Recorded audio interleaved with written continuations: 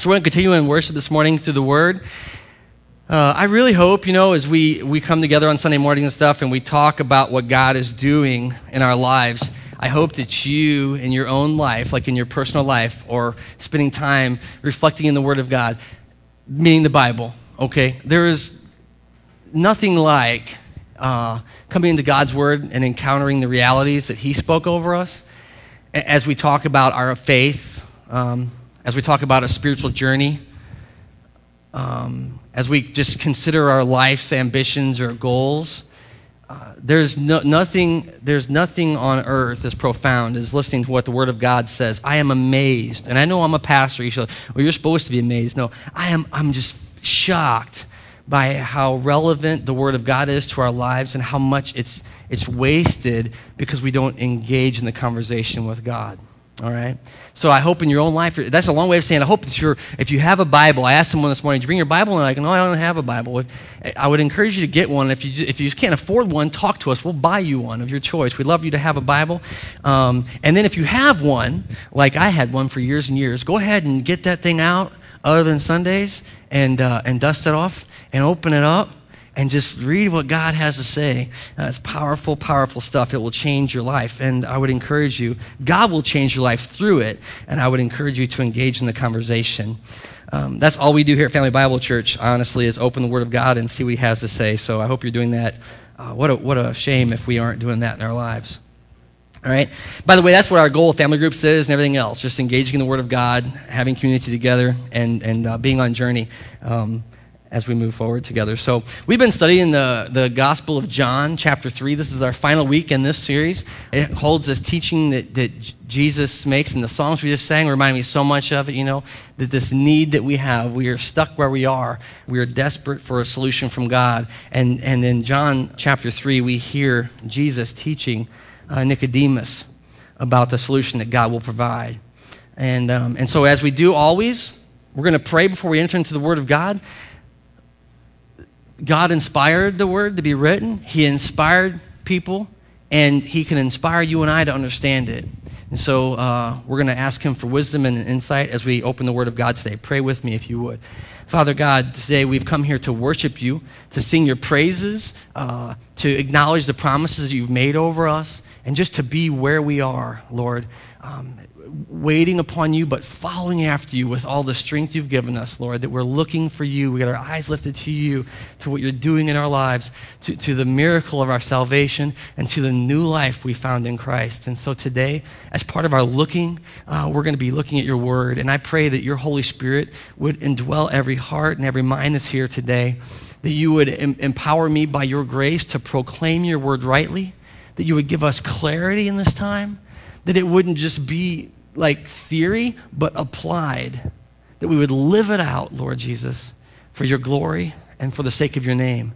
And Father, in everything we do, we pray that it be before You, children of the light, honestly revealed and proclaiming Your glory to the nations. You are so good. We trust You so much, and we thank You for the opportunity to even ask this. And we ask it in the name of Jesus and in the power of the Holy Spirit. The people of God say, amen.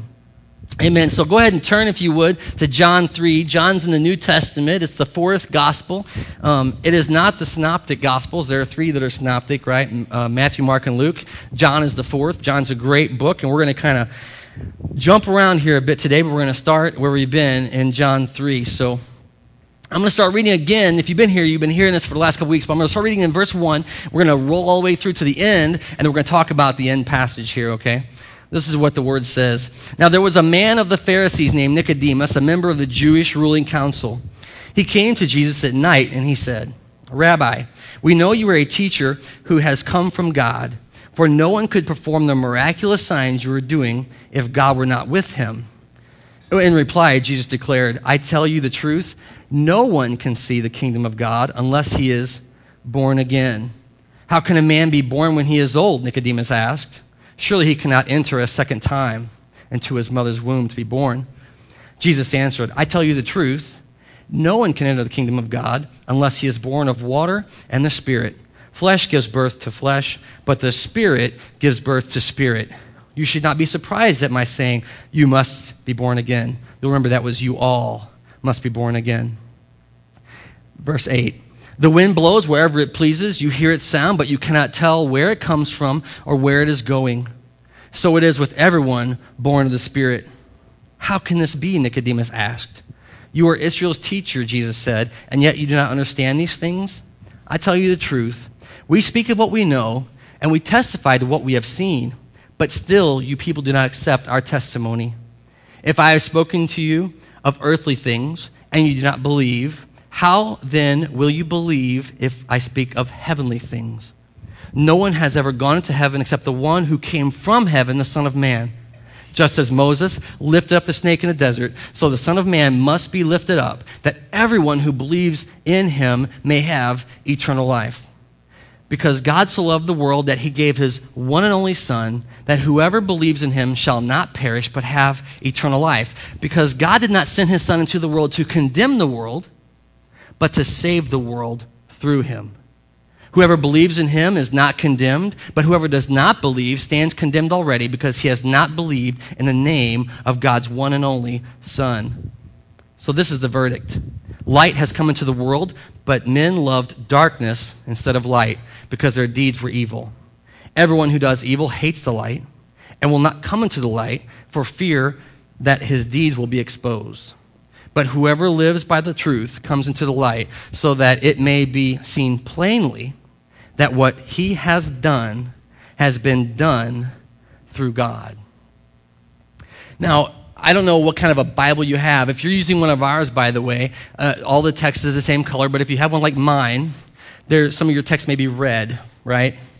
It's called the Red Letter Edition, my Bible, and it means this, the words that I think Jesus spoke. I mention this to you because it's interesting in this particular passage. John 3:16 is the verse we started talking about with this series. For God so loved the world, he gave his one and only Son, that whosoever would believe in him would not perish but have eternal life, right? And what's interesting is that some have attributed these words to Jesus. That's what my Bible says, all read. And some of it attributed them to John, the author of the book. Not a big difference there, but I want you to be aware of that as we enter into this, because Jesus has just taught, and we remember last week, Jesus had just taught that the Son of Man who came from heaven must be, what? Lifted up, right? And you'll remember we went back and looked at the passage in the Old Testament where the snake was made of bronze and put on a stick and held up high so that everyone who was bitten in Israel could see the snake and be saved. It's kind of odd that it was a snake. I'm kind of uncomfortable with that, but that's how it worked. They were being bit. God had sent the snakes to attack Israel because of their kind of complacency, and they were desperate for a solution. And God says, now if you look at the snake, which I'm lifting up, you will be saved. And everyone who looked, the word says, was saved. You'll remember whenever Moses was reminding the Israelites when they were entering into the promised land, he told them the story again and said, don't forget how God delivered you from the scorpions and the snakes in the desert, right? We talked about that. And so here Jesus has just said, so the Son of Man must be lifted up, that everyone who believes in him might have eternal life. This came at the end of his teaching about new life. So if you start there in 16 with that idea that Jesus has just said the Son of Man must be lifted up, then John says, because God so loved the world that he gave his one and only Son, that whoever believes in him shall not perish but have eternal life, you see? Because they're making a case that this is the Messiah, Jesus Christ. That whenever Jesus said the Son of Man, he was speaking of himself, who had come. There's all kind of ways that we can see this in the scripture, but you can tell when he's talking about, I can tell you of heavenly things. How can he know? He said, no one can know of the things of heaven if he didn't come from heaven, the Son of Man. And yet I'm telling you things from heaven, and you aren't believing. You don't even believe what I'm telling you about the earth, let alone heaven, all right? And so this teaching this week in John 3:16, I want you to see this clearly. I want you to remember every time you see someone talk about John 3:16, I'll remember John 3:16 because it's been so taken out of context. I want you to remember that it was part of Jesus' teaching about new birth, about seeing the kingdom of God, right? It's a great message. We have to proclaim it with John, that God so loved the world, he gave his only Son. And yet, you can't see this, Jesus had said, until you are born again. So the first thing that we're going to start with, again, we've done it every week, is the reality that that in Jesus' teaching, new birth is required. It's required. And the reason I'm making a big deal of that is because too much of religion says that we're going to earn our way, we're going to find our way, we're going to do something that deserves salvation, that somehow we're going to get on God's good side. The truth is that God couldn't love you anymore. I mean, that's true for every person in this room, no matter where you're at. God couldn't love you any more than he already has, than he already does. And so it's not about us finding favor with God. It's not about us finally doing the right thing so God loves us, but it's about us just receiving this gift. And Jesus says this gift is new life, new birth, new eyes, new ears, a new heart, a new spirit. It's a gift from God. And we receive that through the love he demonstrated in the cross of Jesus Christ. And so that's the first thing, is that this is required. This is required for everyone to believe, to see. So here's in John 3:16. So the first thing is that new birth is required, but the next thing I want you to see here in John 3:16 is that the life, death, resurrection of Jesus is a gift, right? I want you to see this now because it's easy to miss it. And you might go, okay, but Jesus had just said, you must have new life. You must be born again, right? And it feels very external to us.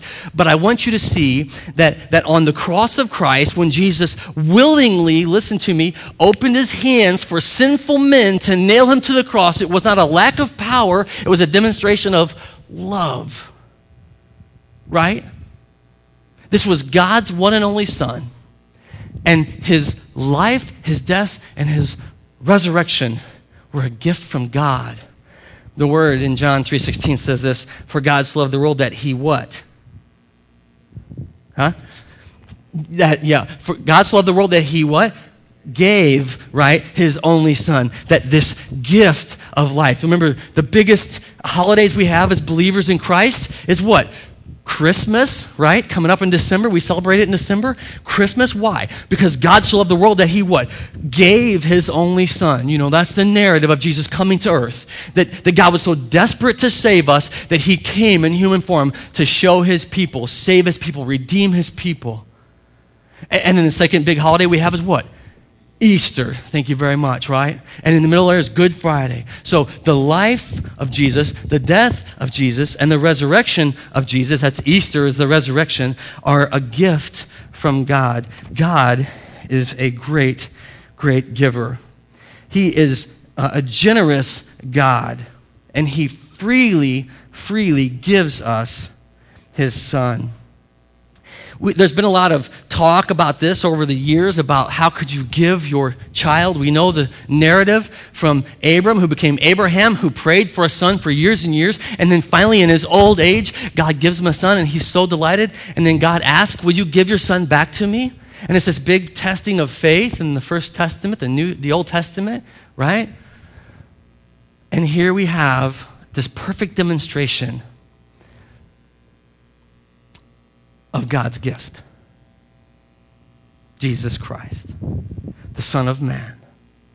The Son who came from heaven to explain the things of heaven to us on earth, though we did not believe him. The one who willingly opened his hands to be crucified on the cross, though we thought we were triumphing over him. And the one who was lifted up, as John 3:15 says, so that all may see the glory of God. And so here we have this demonstration of God's generosity toward us. I want to ask you a question.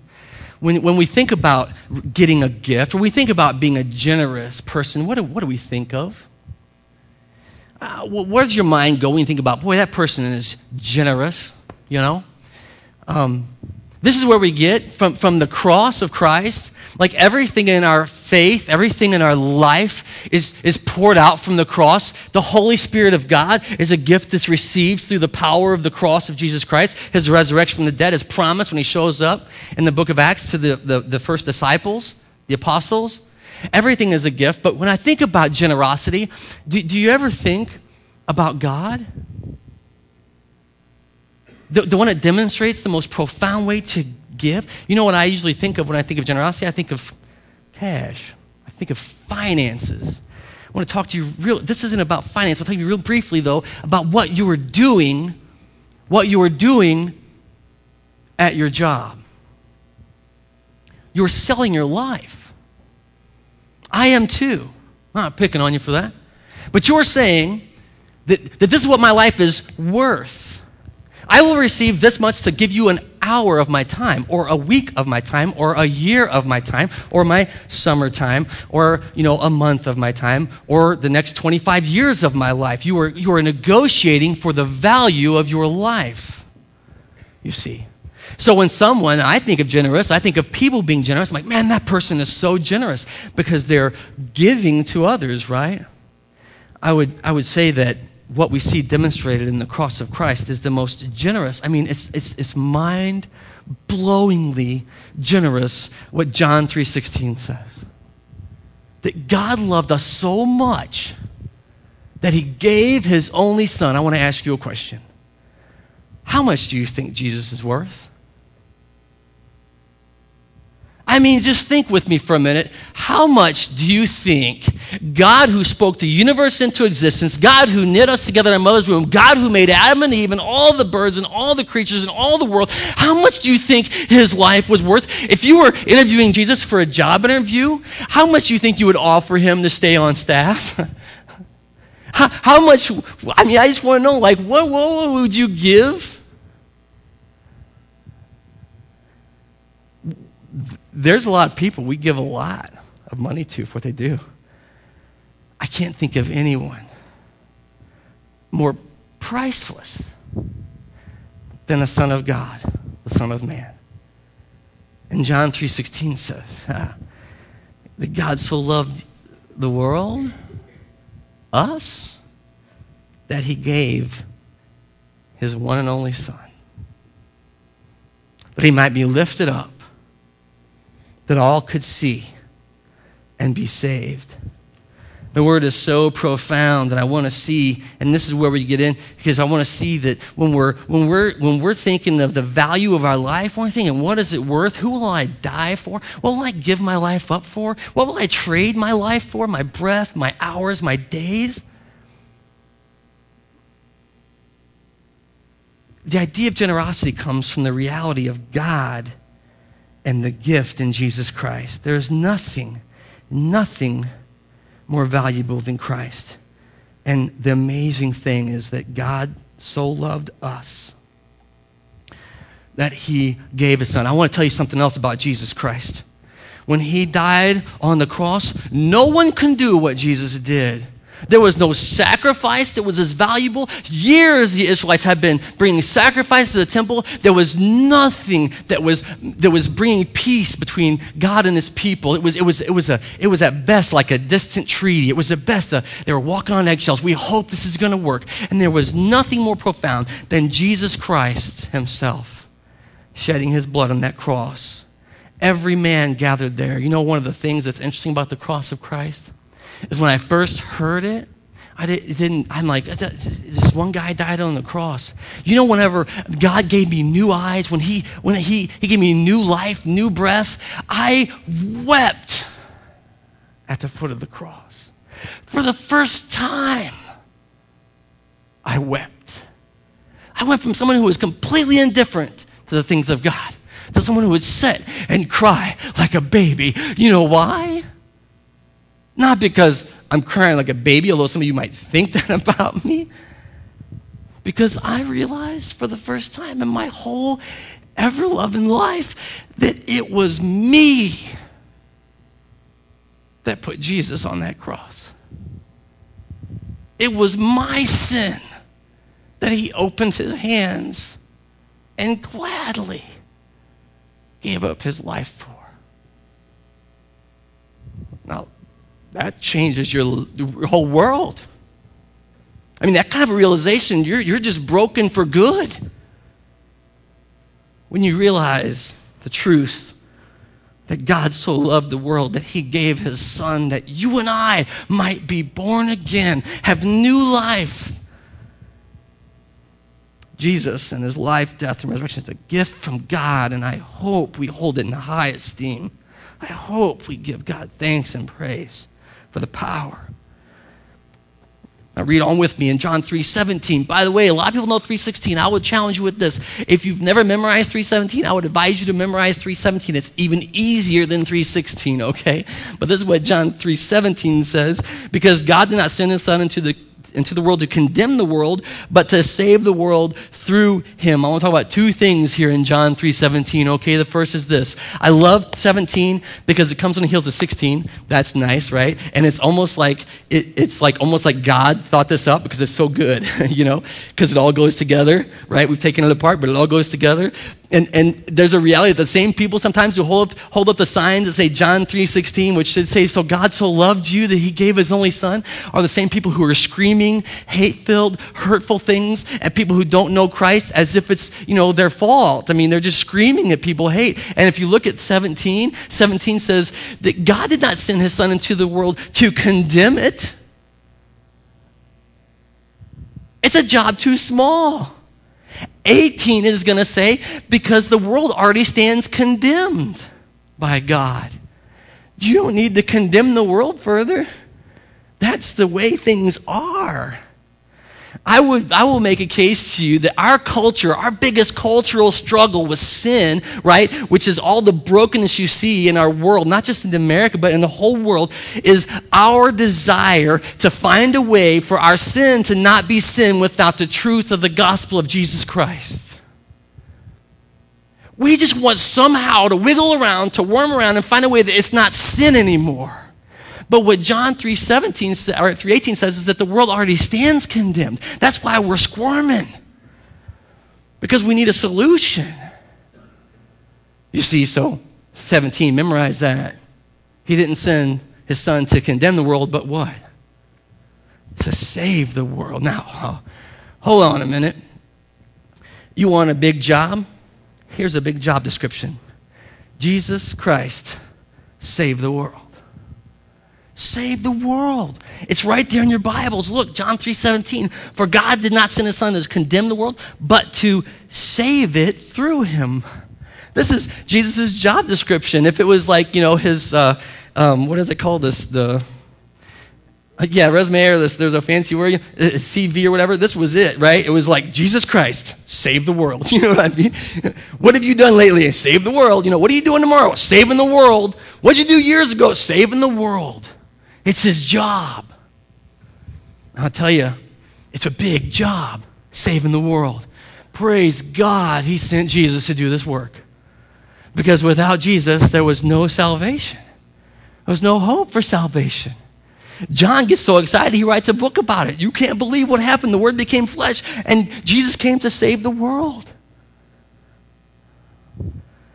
It's really, really good stuff. I hope you can see that. I think you do, because you know what our culture loves?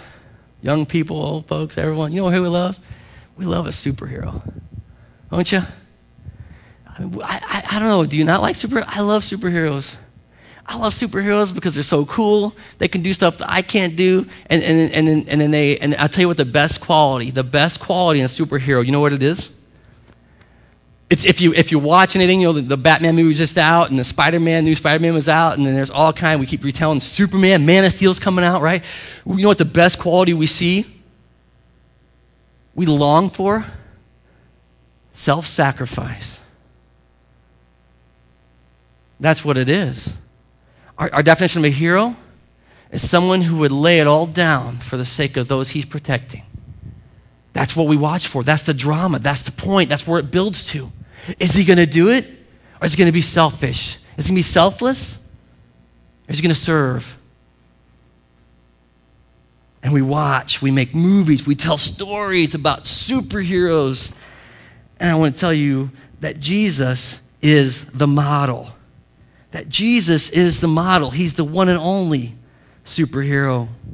No one else comes close. And as a matter of fact, and I don't know, again, this is eyes to see, but if you watch those, you'll see when they get really close to the gospel. You'll see when they get really close to the reality they're trying to proclaim in a culture that can't quite get there, can't quite proclaim it without using Jesus as the model. That he's going to give it all, that the one who had everything to lose gave it all up so that you and I might have life. So this is Jesus' job, and it comes here after. John 3:16. It comes here after Jesus says, Nicodemus, you can't even see the kingdom of God unless you're born again. Because the Son of Man, the Son of God, was sent to save the world. Look at 18 with me. I want to walk through it, and then we're going to press on. But look at it. Whoever believes in him, this is Jesus, is not condemned. You know why? Because you're believing, you have new life, you've been born again. But whoever does not believe in him stands condemned already, because he has not believed in the name of God's one and only Son. There's this kind of real clear line where it says, if you don't believe, you already stand condemned with the whole world. We're going to talk about that in a minute, because you're probably thinking, well, that's not fair, right? I'm going to talk about that in a minute, but here it is. And he says, but if you believe, you do not stand condemned already, because you believed in God's only Son. But if you are rejecting his Son, you already stand condemned. It's not that you get condemned for rejecting his Son. It's that you already stand condemned if you don't accept it, the gift. The gift from God himself. Look at verse 19. I'm going to teach you a little Greek. Look at this. 19 says this, this then is the verdict. Light has come into the world, but men loved darkness instead of light, because their deeds were evil. Right? The Greek I'm going to teach you is real easy. You know what it is? Crisis. Say that with me. Crisis. Crisis. That's right. He says, this then is the crisis.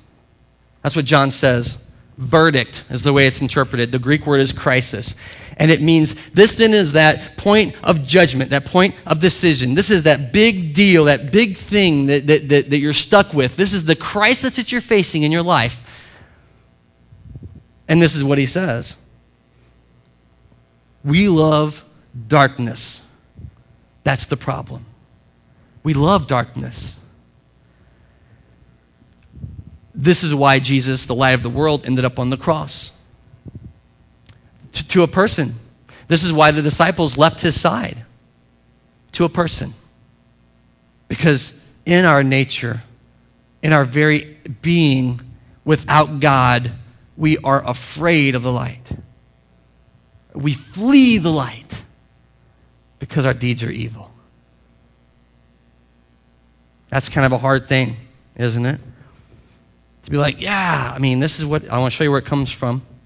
You know, Jesus taught in John 3, you must be born again. He says you must be born of the Spirit like you were born of the flesh. We talked about the reality of that. But if we look in the Bible, we can find this repeatedly. But here's where we see the first instance of this loving darkness. It comes in Genesis. It's right after God creates everything, including Adam and Eve. You've heard the narrative. But in Genesis 3, this is the story that we hear. After they had disobeyed God, they had done something they shouldn't have done, their eyes were open, the word says, and they saw they were naked. And this is their response. And the eyes of both of them were open. They realized they were naked. You see, they were laid bare before the holy God they've been walking with. And so they what? Sewed, that's a funny word, isn't it? Sewed, how do you say that? Fig leaves together. Now look at it. And made coverings for themselves. And then they went, and then they hid from the Lord their God amongst the trees and the shrubs. That's what you're doing back here, Rick. You'll know the rest of the story. It says God came walking in the garden as he always did, and he says, Adam, where are you? And they said, well, we heard you coming and we were afraid, so we hid. We ran and we hid. We took some of your glorious creation, some of these leaves, and we tried to knit them together. Can you imagine how nice of an outfit that thing was, right?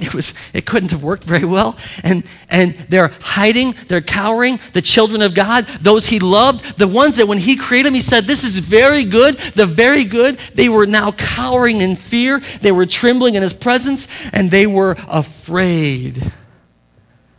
They were hiding. John says the same thing. You hide because it's evil. It's not of God. So this is where we find ourselves in John 3, you see, John 3:16. hiding and cowering, wiggling, squirming, trying to find a way out of our predicament.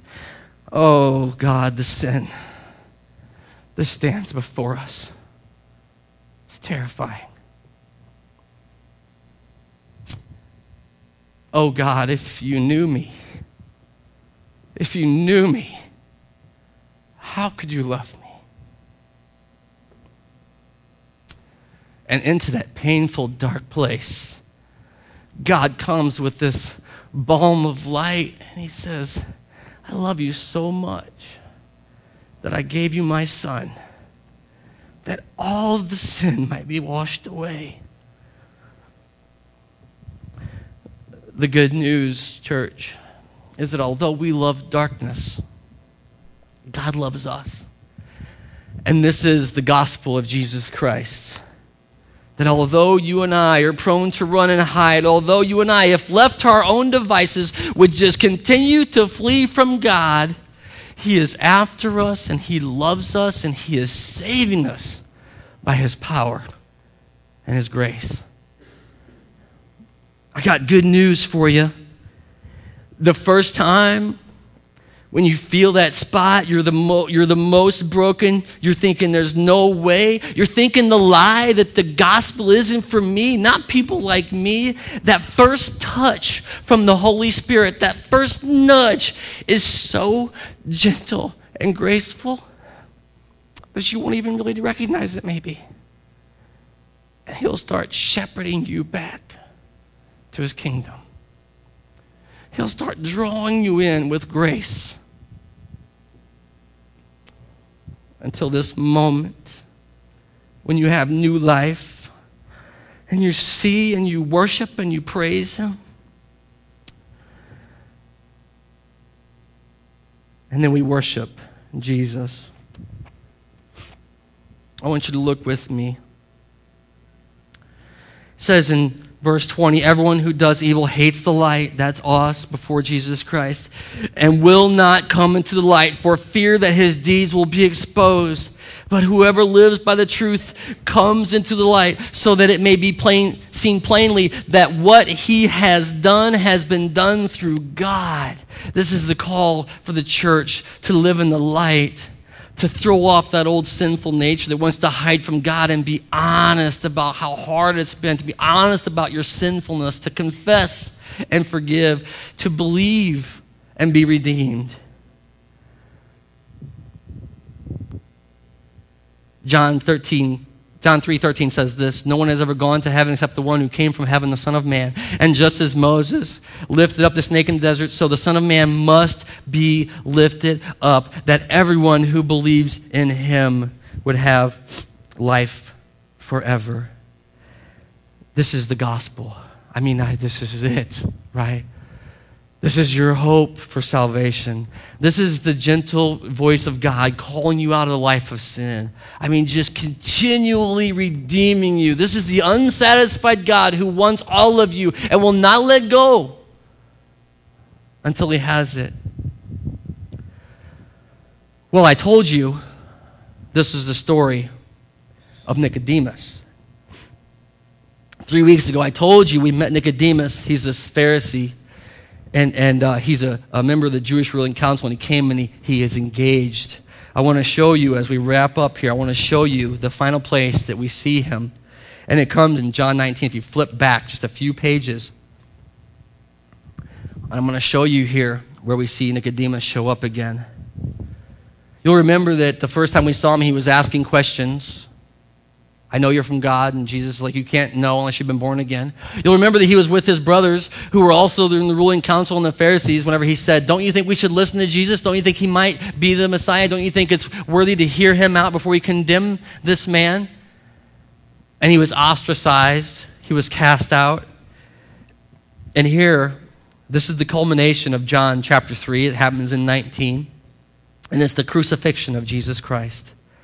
I want to tell you, there's so much profound teaching in John 19. You could just spend years reading it. It's unreal what's all packed in there. I hope you're doing that in your life. But I want to show you that John 19, starting in verse 28, I want to read. It says, later then, listen to what the word says, knowing that all was now complete. That means Jesus had done everything he was supposed to do. He was called to save the world. Jesus said, that scripture might be fulfilled, I am thirsty. A jar of wine vinegar was there, and so he soaked a sponge in it, and he put the sponge on a stalk of hyssop plant, and he lifted it up to Jesus, and he touched it to his lips. Why is he doing this? Because the Son of Man has been raised up. This is not what you may be thinking when you thought of lifting up Jesus, but whenever the Son of God is raised from the earth, he's raised on the cross for the whole world to see, to the point that when this is offered to him, it's offered on a stick. He's reaching it up, and when he had received this drink, Jesus spoke a word that changed the eternity for everyone, and it was this: it is finished. Tetelestai is what he said from the cross. It's over. I have done it. I have finished my work. Of all the miracles that Jesus did, of all the things that he amazed us with, the healings and the teachings and everything else that we love about Jesus, when he hung on the cross, when he breathed his last, when he received the drink from sinful man after being crucified, here he says, this is the moment. He says, it is done. This is good news. That means for you and me, on that cross with Jesus Christ, sin is done. That means in that moment, as he breathed his last, the Spirit of God would be coming to us. He says it is finished, and with that, Jesus bowed his head and he gave up his spirit. Skip down with me, if you would, to verse 38. It says, later then, Joseph of Arimathea asked Pilate. You remember Pilate was the one that said, I hold your power, your future in my hand. And Jesus said, you would have nothing if my Father hadn't given it to you. Well, here Joseph of Arimathea comes back and he asks Pilate, can I have the body of Jesus? Now, you see, Joseph was a disciple of Jesus. That means he was a learner, a mathetes. He was after Jesus. But it says here that Joseph was doing it secretly because he was afraid of the Jews. Now, I want to be careful. I'm not picking on Jews. He was afraid of his peers that didn't believe in Jesus. Like this guy, Joseph, he was a believer. He was a learner. He was a follower. And yet he was afraid of what others would think if they knew. But he goes in a moment of courage, bravery, and inspiration, and he comes to Pilate and says, can I take the body of Jesus? And with Pilate's permission, he came and took away the body. Verse 39, he was accompanied there by Nicodemus. I love this. Nicodemus, the man who earlier had visited Jesus at night, just in case you have forgotten by now, okay? And Nicodemus brought a mixture of myrrh and aloes, 75 pounds of spices he brought to the body. And in verse 40, Nicodemus, taking Jesus' body, the two of them then wrapped it with spices and the strips of linen, as it was in a custom of the burial practice of the Jews. And at the place where Jesus was crucified, there was a garden. And at the garden, a new tomb in which no one had ever been laid. And because it was a Jewish day of preparation, the Passover, church, since the tomb was nearby, they carried and laid Jesus there. Here's Nicodemus. He comes and he says, we know you're from God. And Jesus says, you can't know anything if you're not born again. He says, shouldn't we listen to this guy, Jesus? He's making a lot of sense. And his friends say, what do you want? You get thrown out of the group here. And at the end, at the crucifixion, at this bloody mess on a tree, he comes with Joseph, Nicodemus. I love this about him, and he's there. I don't know how you take a guy off of a cross, but it can't be an easy exercise. It's a day before Passover, the high holy day for the Jews. They don't want to leave him on the cross for that reason, and they take him down. He had brought 75 pounds of spices. You know what they've said about this? It would equivalent today would cost about $200,000 to $250,000. To bring that kind of a gift. I want to remind you that Jesus said you must be born again. Do you remember the three men that brought gifts to Jesus? One was myrrh. Isn't that interesting? And the same gift is brought here at the end of his life by this new guy, Nicodemus, this guy who came wondering, could you be the one? And they took Jesus, who had said, it's finished, and they removed him from the tree. And they carried him and laid him down, and they wrapped his body. Nicodemus got to do that. Like, it just amazes me that this one that some of us have a tendency to rebuke as being so far from God. Oh, Nicodemus, you Pharisee. That one's when Jesus said, you come to my cross. You take me down. You wrap my body that was given for you. Oh, church, come on. I mean, here's this moment, this most precious gift, something that Nicodemus sees so valuable. And they take the Son of God, the Son of Man, and they put him in the tomb. Nicodemus isn't mentioned anymore. But I hope what we've seen of him gives us an invitation that if you're looking, that if you're afraid of what your friends are going to think, if you really commit to Jesus, that if you think he's saying to you, you come, you would dare, like Nicodemus, to walk in and show up with all your gifts and say, Lord, I see it. Maybe for the first time. This is the gospel of Jesus Christ. Flip one more page over with me. John wrote this book. I told you he got so excited about what Jesus did. He wrote this book. But I want to share why. He wrote it for you and for me. In chapter 20, verse 30, this is what John wrote down about his gospel. When he finished his work, when he put the pen to paper, the final thing he says is this in 30. Jesus did many other miraculous signs in the presence of his disciples, which are not recorded in this book. But these are written that you might believe that Jesus is the Christ, the Son of God, and that by believing you all could have life in his name. I mean, the whole narrative, the whole story of the gospel, the whole story of Nicodemus, the whole story of redemption and the cross, it's all written. It's not supposed to be some detached, story that we go, oh, that's nice, but something that we're invited into. And he says, this was written down that you might believe.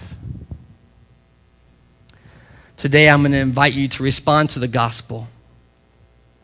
I'm going to say to you the same thing, that this is your crisis. By default, we love evil, but God loves us. And here we are offered again the gospel of Jesus Christ. I'm going to ask the band to come up and lead us in a final song, but I want to give you 3 ways they do that you can respond. And I'm going to ask that question, have you been born again?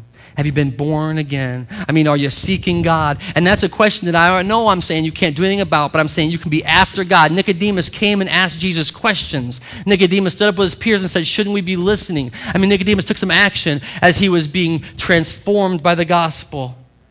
And the question is, have you been born again? Are you on journey? 3 ways you can respond is first is to come and confess him as Lord and Savior for the first time. Maybe you heard it and you're like, this time I get it. It makes sense. There's something happening here with Jesus. I don't know all of it because I got news for you, church. I don't know all of it, but it starts at the cross of Christ. And if you want to come and receive him as Lord today, you can do that. You can come. And then for some of you, maybe you've been following for a while, but you've been kind of just hedging your bets a little bit. You know what I mean? You've been kind of backing off of the Jesus thing. I don't know. I'm not so sure. The gospel of Jesus not only invites us in, but he continually invites us to be transformed. It's the gift. And so if you want to come and you want to recommit or continue journeying, we would love for you to do that. We'd love to pray with you and seek his leadership in your life. And then the last thing, in a few weeks, we're going to be doing baptisms. And baptism is an external confession of an internal change. That's what we're doing. And if you've never been baptized as a follower, I'm telling you, if you read, the gospel accounts of baptism, it's a big deal, man. You want to do that? We would love to be part of that with you. And so if you're interested in being baptized, come talk to us. I'm going to ask the members of the prayer team that want to come forward. You can come forward. Don't feel like you have to as the song begins here. And we're going to stand up here. And if you want to come and receive today, I'm going to invite you to come, and we will pray with you. I want to make it clear. We are fellow journeyers. We are not arbiters of God, but we are hearing him today speak to us through his Spirit. And if you're hearing the same thing, come and pray with us. We'd love to do it.